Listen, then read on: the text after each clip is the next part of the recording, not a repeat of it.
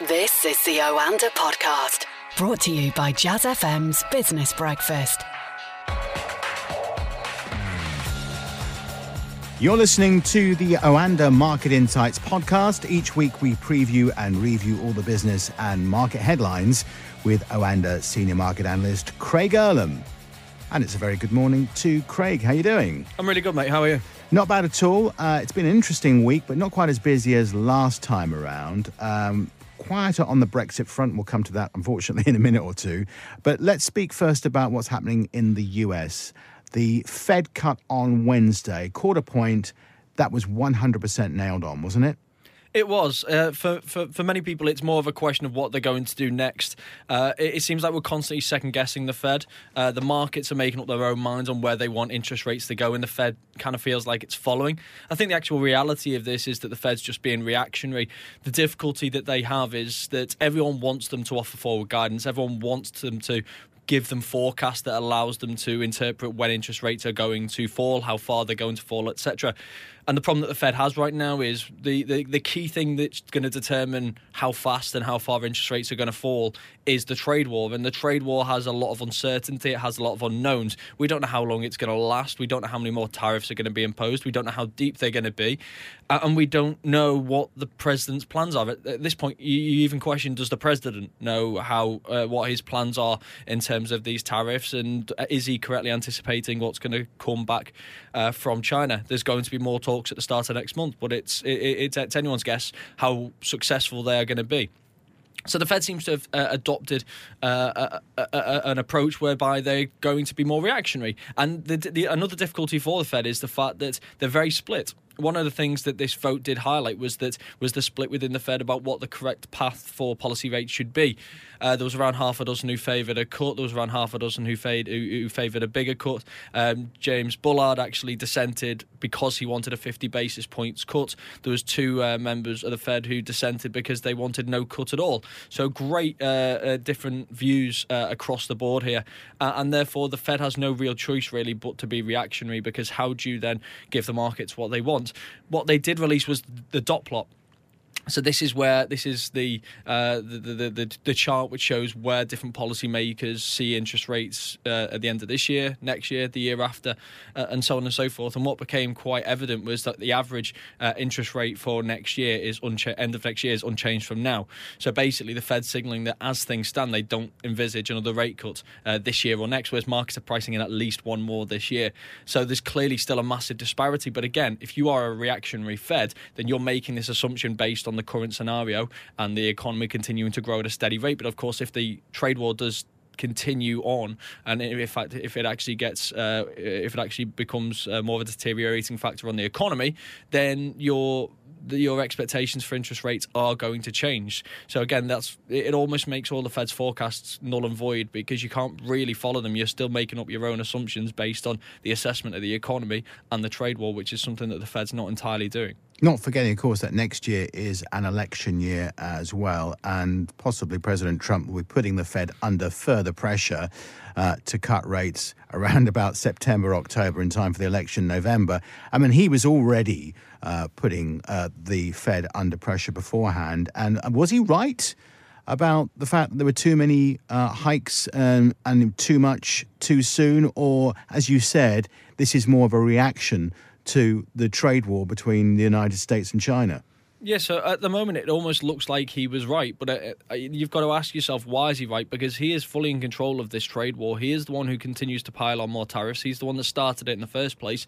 So yes, if you undertake something that's going to have a detrimental impact on the economy, then the Fed is going to have to cut interest rates. But what he wants the Fed to cut interest rates aggressively and early on in this process to make his job a little bit easier. Well, that's not their job.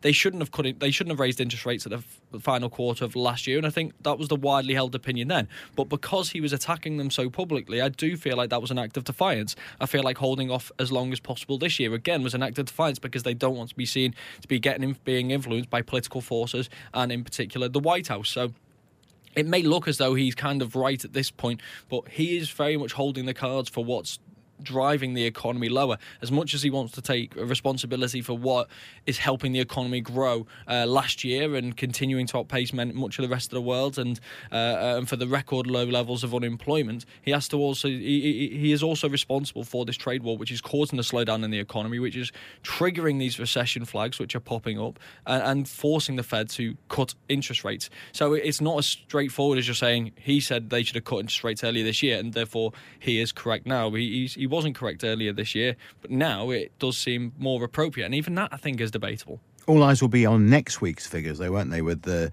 latest GDP and inflation to come out of the United States. What are markets expecting? Yeah, I mean, we're expecting still weaker figures for the second quarter. We've got to remember that this is a revised figure, so it doesn't tend to get quite the same attention as the earlier figures. So we've already had the earlier readings, so we're not expecting a revision there. So again, this gives us an image of an economy that's growing around 2.5% across the course of this year, which, again, it's not a bad level of growth. It's below the 3-4% that he wanted to achieve and that he did achieve last year, but it's not a terrible level of growth. And then we've also got inflation data again. Now, the inflation in the US has been a little bit weaker, but a couple of weeks ago we had the CPI figure, which actually exceeded market expectations and was above target. So we could see a little bit of an uptick here in the PCE. It's probably still going to remain below target, but again, that's going to be seen by many as an incentivization for the Fed to keep cutting interest rates because they are below target. And when you've got a Fed right now that continues to claim it's so data dependent, these figures become increasingly important. But then again, markets are making up their mind regardless. So I think the next month or two is going to be really interesting from a markets and Fed standpoint to see how we position for the end of the year. There is still potential for one more rate cut this year. They may hold off until December, although some are suggesting they could just keep cutting rates at every meeting between now and the end of the year. There was talk of repercussions following the strike on those Saudi oil fields. We're not even sure what the strike was from, whether it was from drones or missiles. You're getting different bits of information at the moment, but it would seem that things actually weren't quite as bad as was suggested at first, and hence the price of oil has actually dropped over the last few days. Yes, so on Monday morning, the oil rose, Brent crude rose by around 20%. The initial biggest ever rise for many, many years, wasn't it? Yeah, and it was. This is, as it turns out, the biggest supply disruption on record. So there's around 5.7 million barrels a day which were affected by this. This is around half of Saudi output, just over half of Saudi output. It represents around just over 5% of global daily output. So it is a significant amount of oil which was knocked offline as a result of these attacks. And oil naturally rose because they feared the worst. When you fear the worst, you get these big knee-jerk reactions. We did start to see it pull off not long after the open. It fell from around 20% up to around 13% up at the end of the day.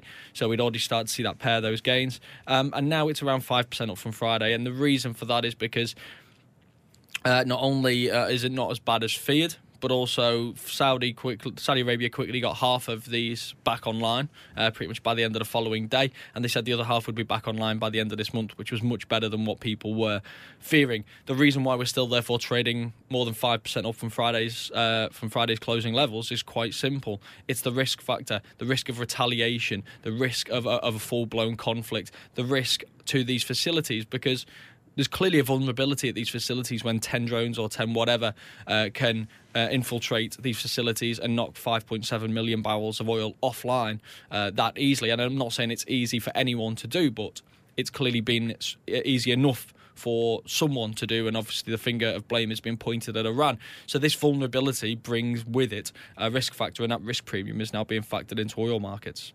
If it was Iran, still an if at the moment, this was part of potentially a plan to bring some of these sides together again and discuss the nuclear deal and actually put more pressure on Donald Trump and the United States, because oil is the one thing that the Iranians might have over this situation.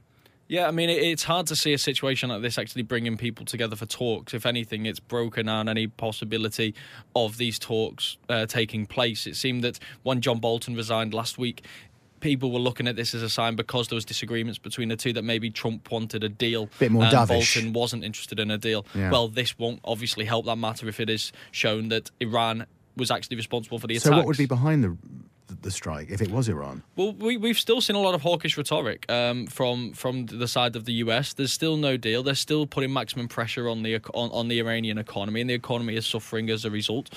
And we've also seen this back and forth tit for tat really for the last few months. We've seen Saudi ships targeted, we've seen vessels which have been hijacked, and we've seen drones shot down, unmanned drones.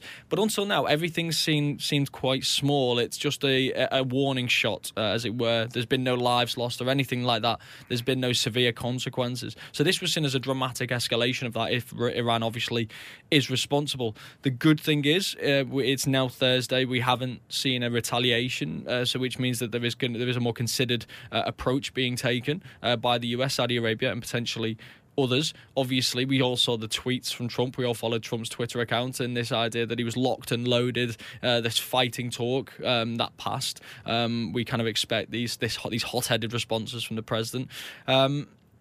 And so far, there's actually not been a retaliation. That's a positive thing, but I'm not particularly confident that there isn't going to be one.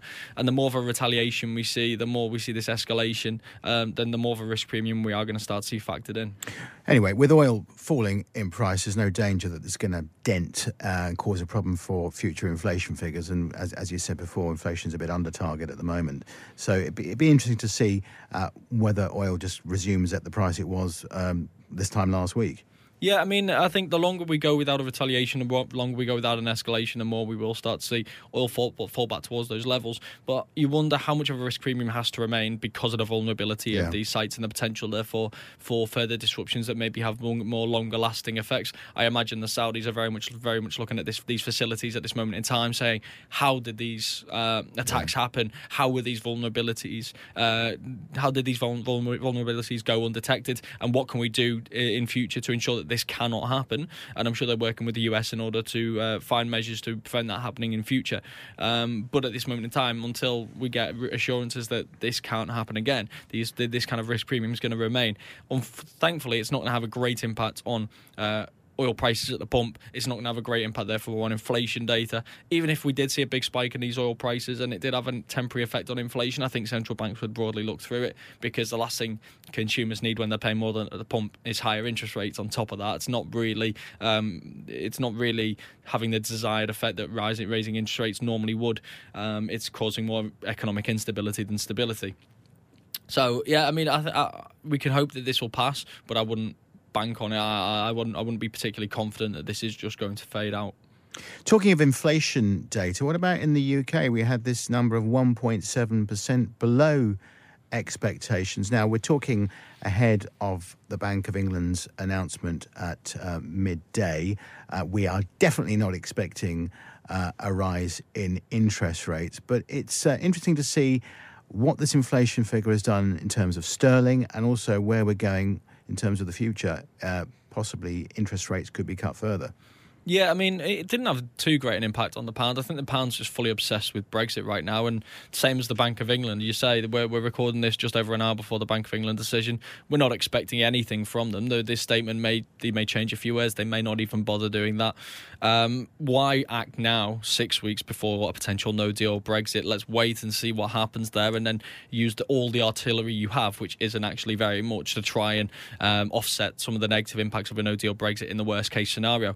So I don't think the Bank of England's going to do anything today. It's highly unexpected. It would be a huge shock if they did undertake anything. And I don't think this inflation data really changed it for two reasons. One, I don't think what happens post 31st of October is going to be massively influenced by one piece of inflation data. This could bounce back. This was a big drop from where we were at before, which typically suggests there's one-off factors influencing it.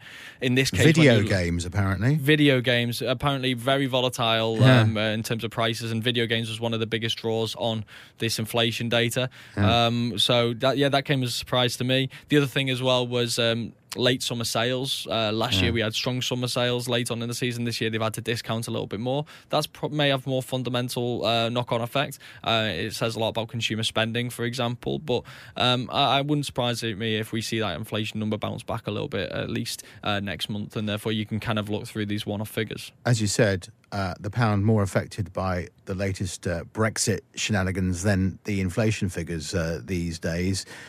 We've reached a weird impasse in Brexit. We've got, 6-7 weeks to go before the October the 31st deadline. We've had Boris Johnson in Europe, and that hasn't gone particularly well. There are apparently discussions going on between Ireland and the UK, although they're sort of informal discussions. It's possible that they could come up with another arrangement in terms of the Irish Northern Ireland problem on the border, etc. Where are we at the moment?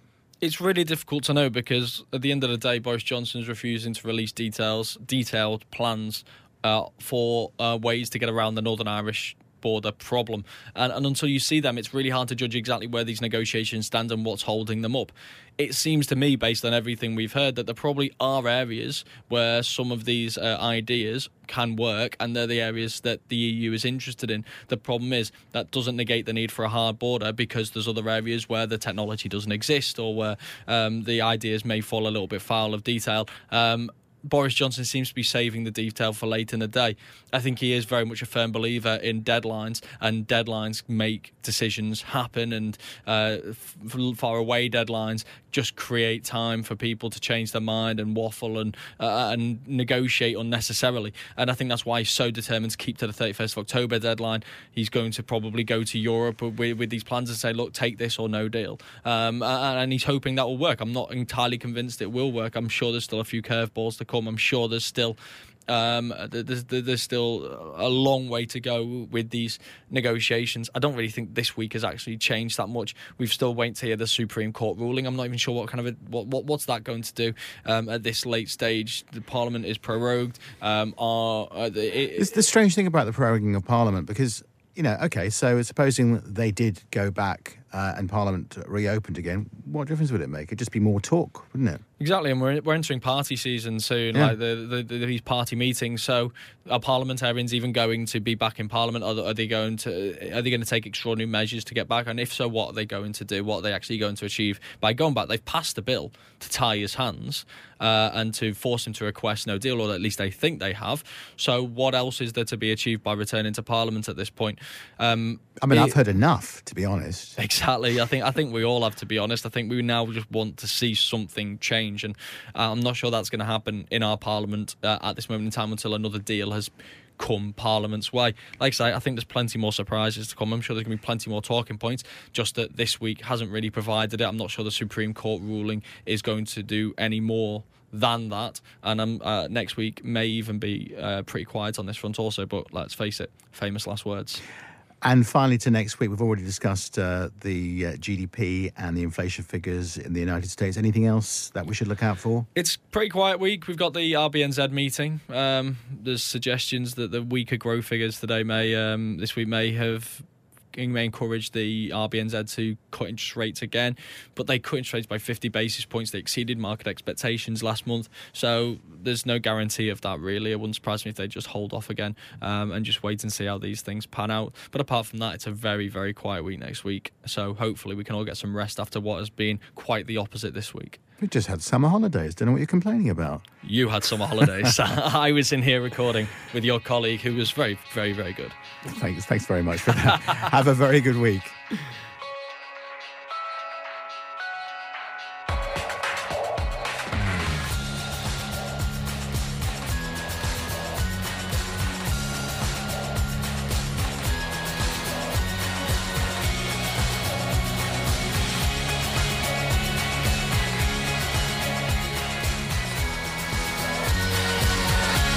That was the Oanda podcast from the team behind Jazz FM's Business Breakfast, a daily early morning 30-minute briefing for the day ahead. On air from 6 a.m. Listen to Jazz FM on DAB, online, or just ask Alexa.